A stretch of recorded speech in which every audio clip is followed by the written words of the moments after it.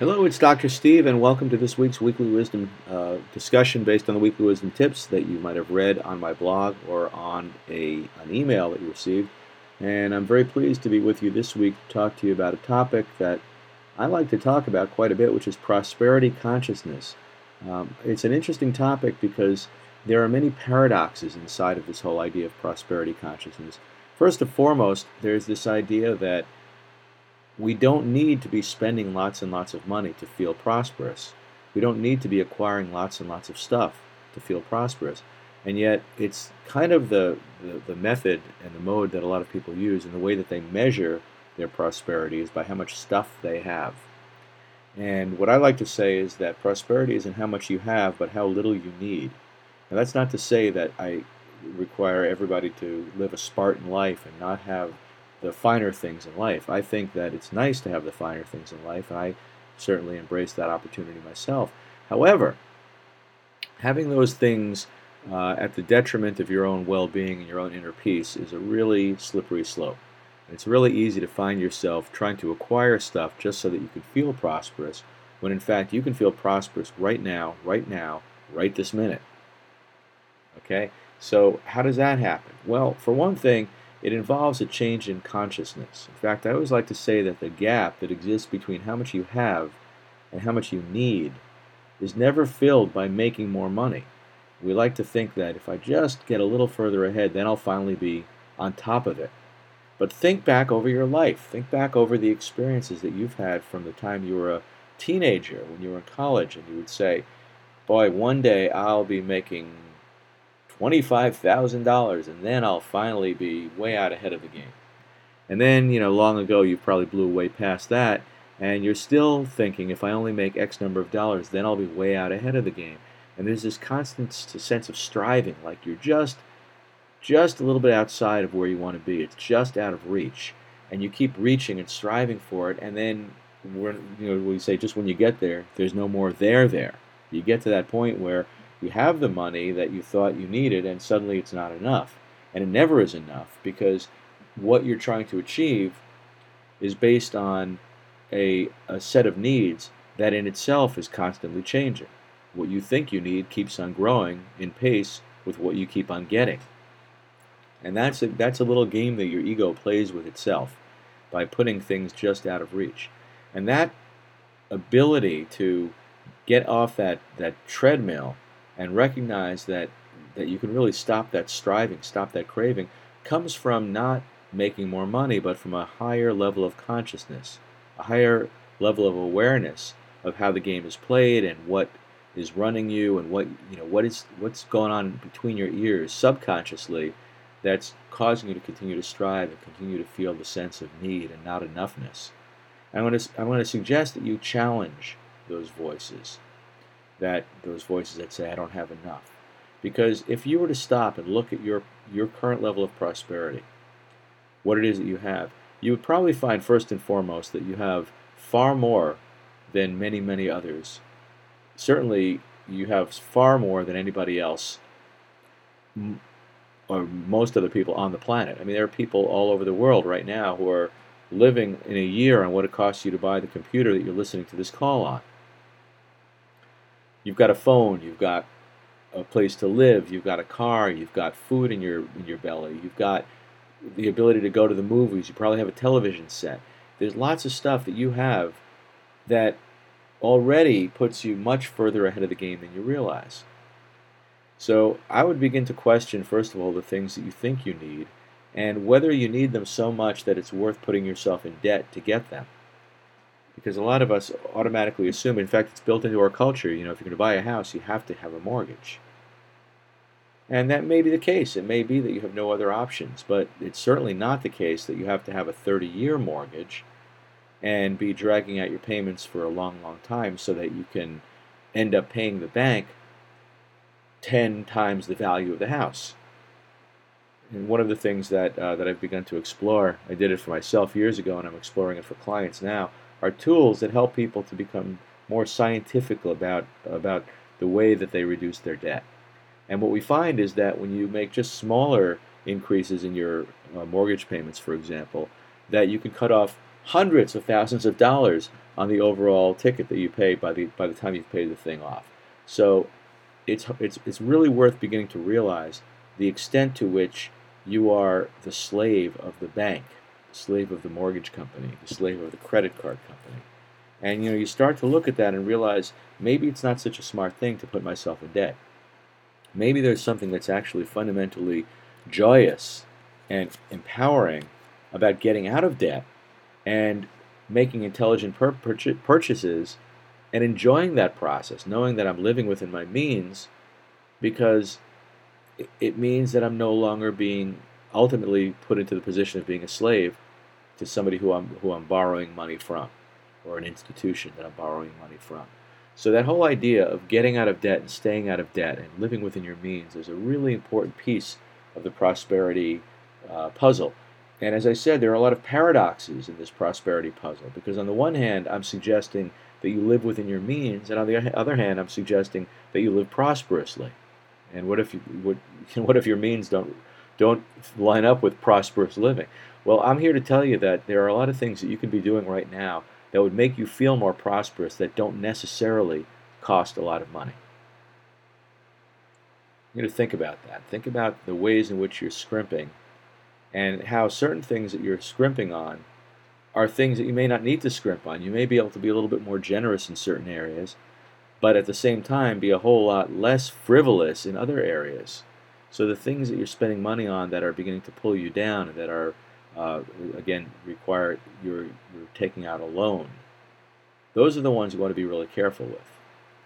And you also want to be very careful about not spending money that you don't have when the motivation for spending it is to make you feel better.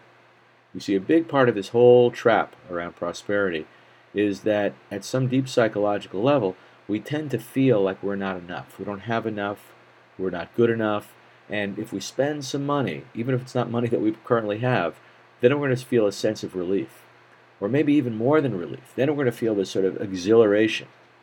And it's kind of like sticking your finger in a light socket. It's a jolt that you'll pay for a long time thereafter.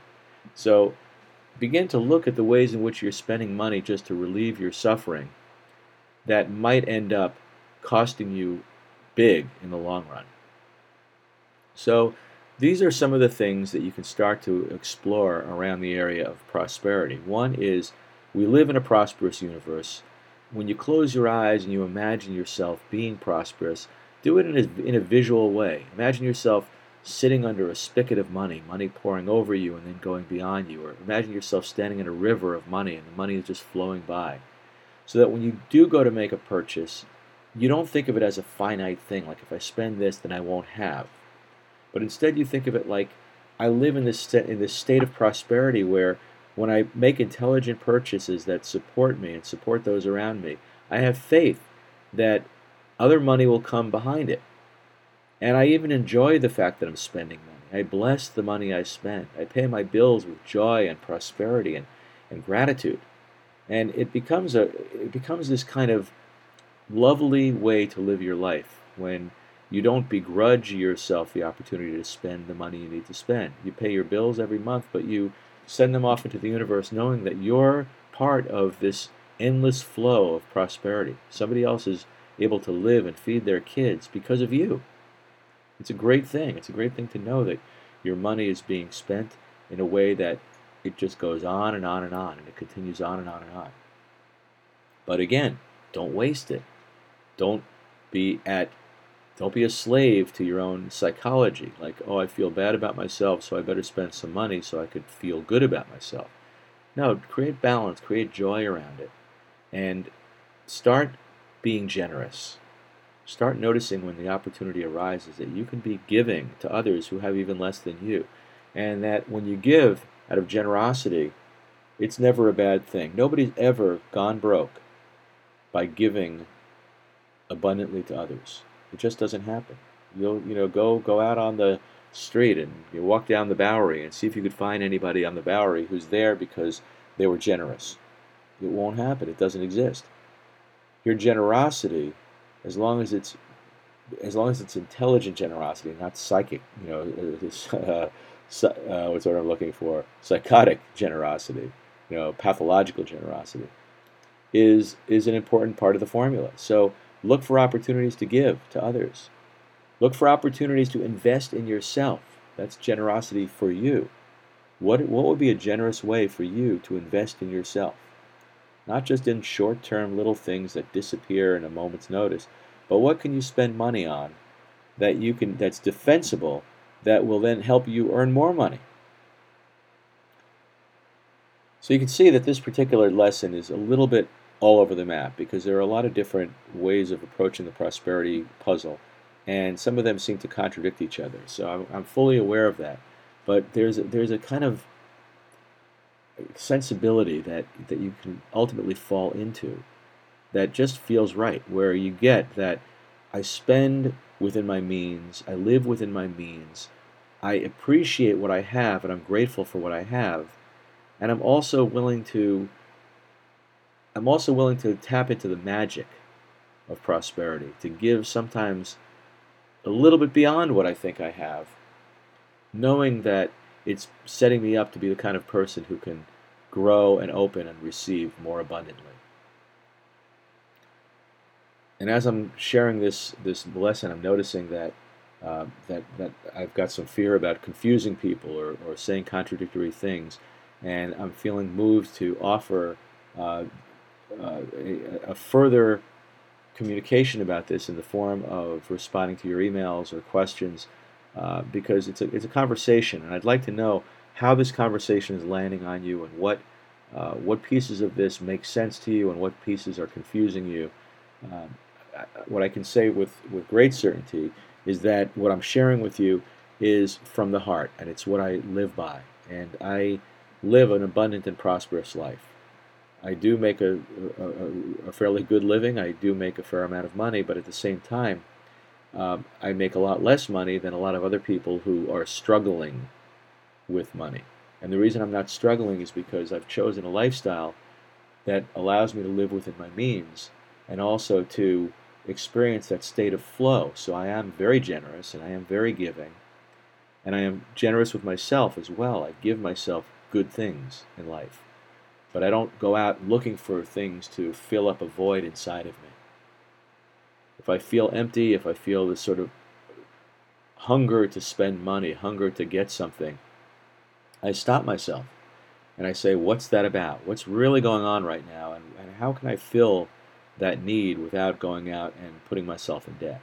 And quite often it means just sitting quietly and peacefully and feeling the gratitude for what I already have, and breathing in a sense of abundance and knowing that I can have whatever I want, but sometimes what I think I want isn't what I really want or what I really need, but it's just a hunger. And being able to make a distinction between that hunger and the desire for true prosperity and true self-expression, that's an important distinction to make. And it requires quieting down, as most of my lessons come back down to the same thing, quieting down and going inside and knowing yourself more and not being led around by your urges. So again, prosperity is not about how much you have, but how little you need. So begin to produce the experience of being less needy. Recognize that what you have can be enough, and if you've been frivolous and you've been kind of building a shaky tower on top of an unsolid foundation, start dismantling it. Start letting go of some of the stuff you think you need. Simplify your life. Simplicity is a great prosperity tool. And a lot of the most prosperous people I know also live simply. You don't need the Rolls Royce. You don't need the 300-room castle. Those are often just a reflection of your ego needing to justify its own existence. A lot of very successful people live simply and very happily. So simplicity, understanding that prosperity is not how much you have, but how little you need. Generosity and pragmatism. Get out of debt, stay out of debt, and live a life that allows you to take what you need and give what you can and not feel like there's too high a price to pay for that. So again, as I said, I offer you the opportunity to share your thoughts about this. I think it would be great if we would use the Facebook widget at the bottom of this page to share your thoughts about this concept, and or write to me via email, steve@stevetaubman.com, and let me know your thoughts on this matter. And let's see if we can't together become a more prosperous and humble group of people who aren't, trying to live out of pride, but are living out of humility and generosity and peace. All right, I hope I've given you some things to think about for today. I know I've given myself some things to think about, and I'm going to go back and listen to this and see what kind of wisdom arose in this conversation. And I really thank you all for being part of this process with me. I hope you've been enjoying these, and I hope to continue to hear your comments and hear from you in various ways. And I hope that you pass this along to others who might be able to benefit from some of the wisdom contained herein. Thanks so much. I hope you have a great week. Take care. God bless.